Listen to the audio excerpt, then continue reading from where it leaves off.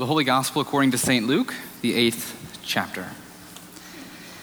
Then Jesus and his disciples arrived at the country of the Gerasenes, which is opposite of Galilee.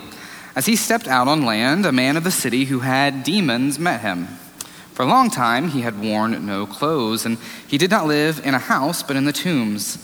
When he saw Jesus, he fell down before him and shouted at the top of his voice, "What have you to do with me, Son of the Most High God? I beg you, do not torment me." For Jesus had commanded the unclean spirit to come out of the man. For many times it has seized him.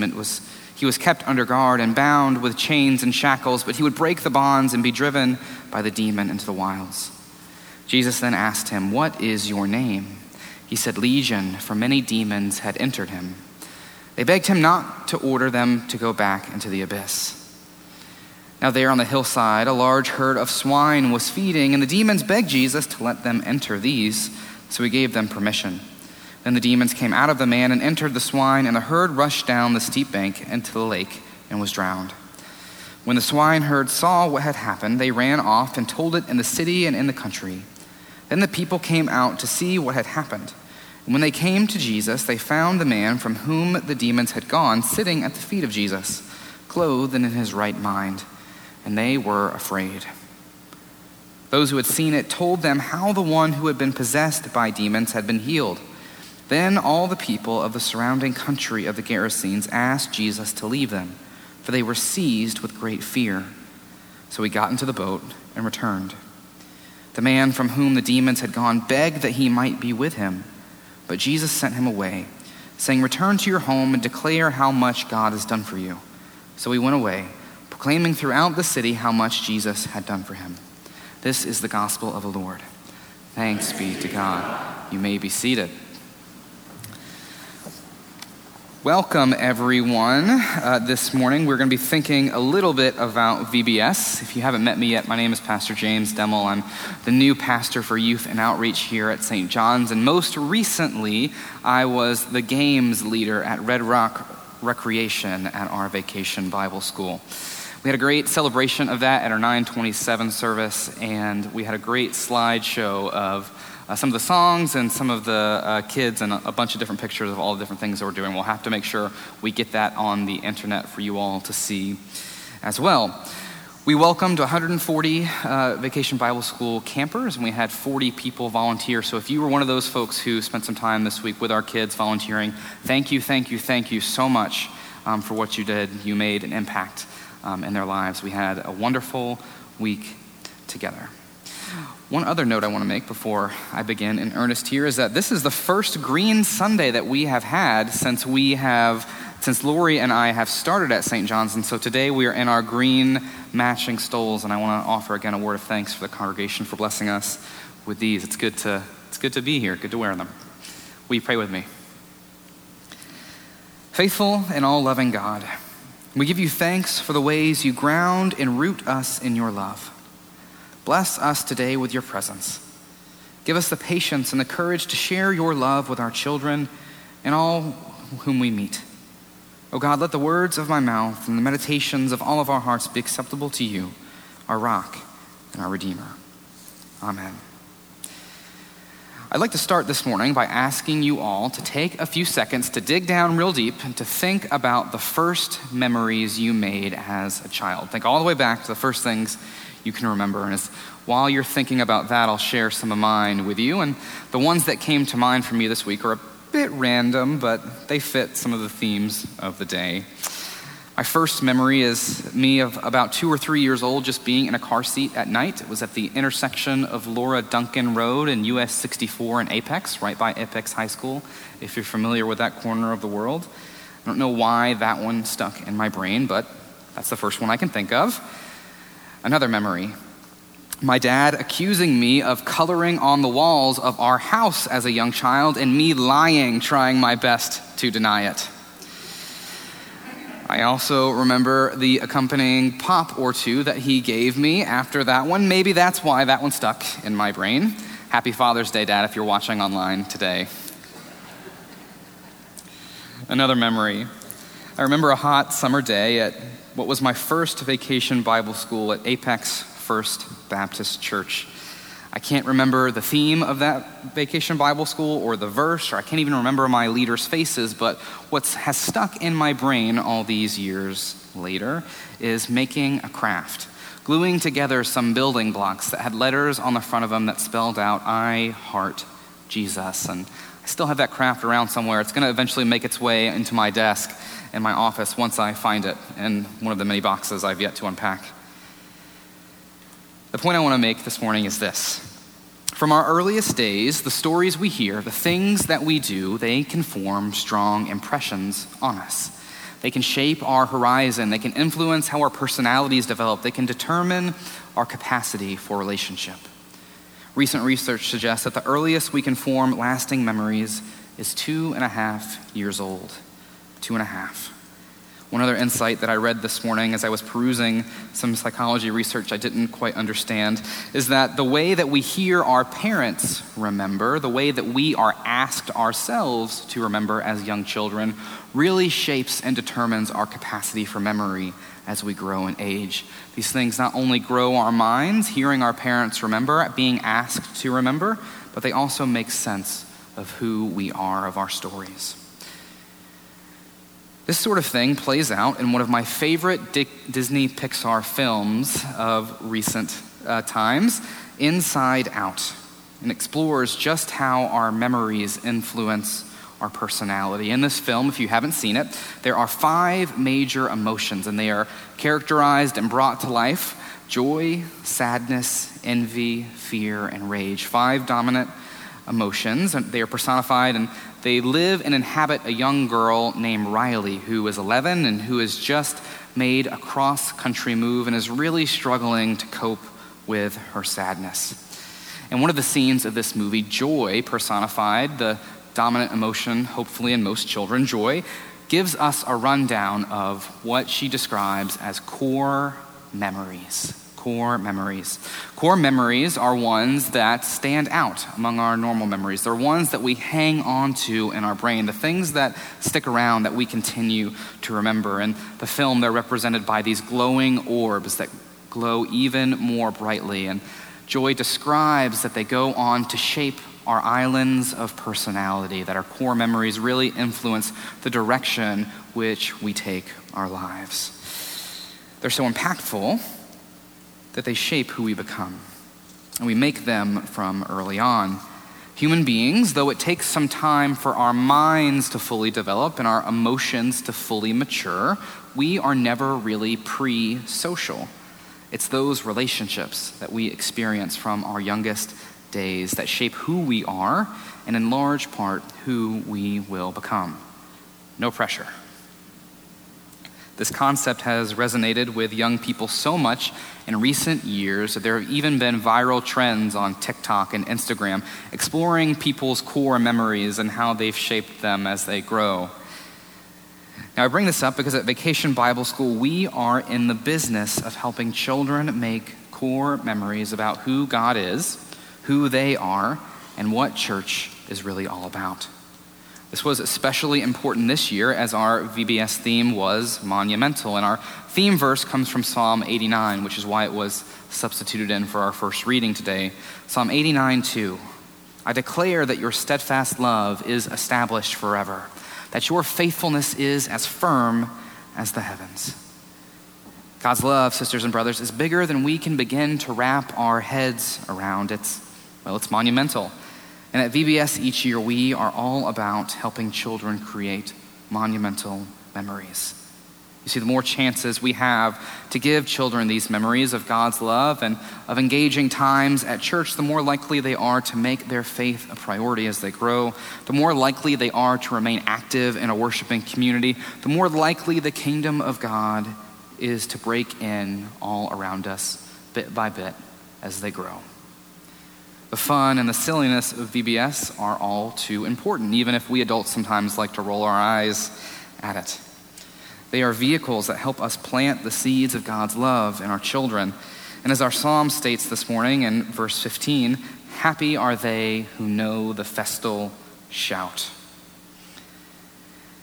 But our reading from Psalm 89 goes on past what we read today in our scripture printed in our bulletin, and it really shows us why our core memories matter. These things are the things that ground us and root us even in our most trying and harrowing times. The author of Psalm 89 starts off praising God's love and God's faithfulness as we've seen, but as the psalm goes on, he takes a dramatic turn, and he comes to question in the midst of his own trials and tribulations where the faithful God of love has gone. Later in the psalm, verse 46, he says this: "How long, O Lord, will you hide yourself forever? How long will your wrath burn like fire?" And again in verse 49, "Lord, where is your steadfast love of old by which your faithfulness you swore to your servant David?"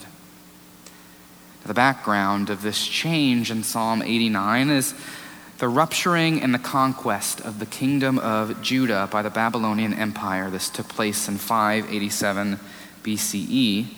Particularly devastating was the destruction of the first Jewish temple. This is one of the core memories that shapes the entirety of the Old Testament. Much of the Old Testament was written just around this time frame.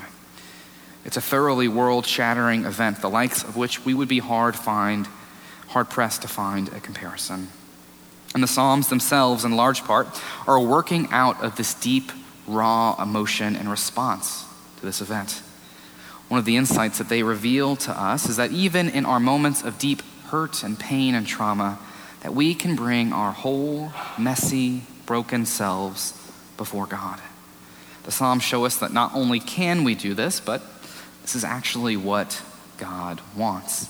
That we can only work through those moments of pain and trauma by bearing them before God. We worship a God who doesn't want perfect, sterile people. We worship a God who desires deep, authentic relationships, even in the midst of all their messiness. I mean, this is why Jesus was born and lived and experienced a human life. And further, this is why we see even Jesus bring some lament to God, that powerful scene in the garden before his crucifixion. Siblings, God isn't afraid of our lament, of our doubt.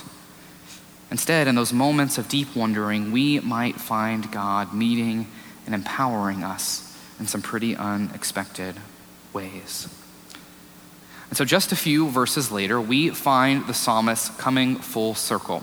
We don't necessarily know how their story ends, but we do see that they have reached down into the depths of their heart. They have laid out their lament before God, and that they can find no other ending but that of praise.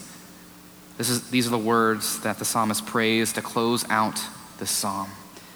"Blessed be the name of the Lord forever. Amen and amen." I've been in wonder this week over what remarkable faith and trust in the mystery of God's will this person must have had to be able to bring that praise in a season of world-shattering sadness and pain. As I've sat with this psalm throughout the week of VBS, as I've prayed it myself, I found myself a bit mystified by the contrast of reading it alongside squirmy, silly, giggly children. And I've wondered this: how does someone get there? In today's world, which is bursting at the seams with more and more noise and more content, in a society that's seemingly shaped more and more by doubt, how do we get there? How do we make our faith stick?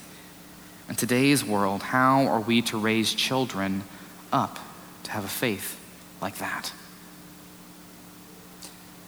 And it turns out, I think, as you all know, that even though the times change, and change they will, it's never going to stop, the method might remain the same.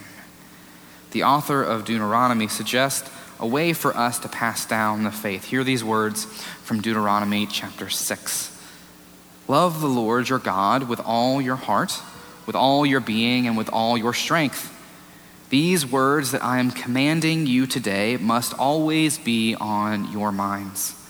Recite them to your children. Talk about them when you are sitting around your house and when you are out and about, when you are laying down and when you are getting up." It's Deuteronomy 6, 5 through 7. If that sounds familiar to you, it's because it's Well, it's the exact same thing that Jesus taught in the Gospels as the greatest commandment, albeit with a little bit of educational gloss, right? If it sounds familiar to you who are veterans of VBS, it's because this is the same thing that we do over and over again, year in and year out. We talk about God's love. We paint stories and play games and do crafts to illustrate God's faithfulness to our children. We shout and sing silly phrases and lyrics over and over again. We try our best to make faith stick, to help our children form those core memories of who God is that will serve them throughout their lives, no matter the joys or the sorrows that they might and certainly will come to face. And then day 5 of VBS comes. We sing our final song, we tuck our kids into their cars as they drive through and go home, and we leave it up to our parents to keep talking about these things at home, to keep bringing them up when you're out and about, when you start and when you end your days. I implore our parents this morning, help your children continue to remember just how monumental God's love is. Help them to form faith habits that will shape who they are and who they will come, habits that ultimately have the power to change the world, to bring the kingdom of God to life bit by bit. You don't have to have it all figured out. You don't have to be perfect. All you have to do is be authentically you and be open and intentional about your relationship with God, and God will meet you on the way. There's one more thing that VBS might teach us, and it's something that's not explicitly recorded in Scripture. It's this: that to make our faith stick, we need to have fun and be engaging along the way. I go back to that verse, happy are they who know the festal shout.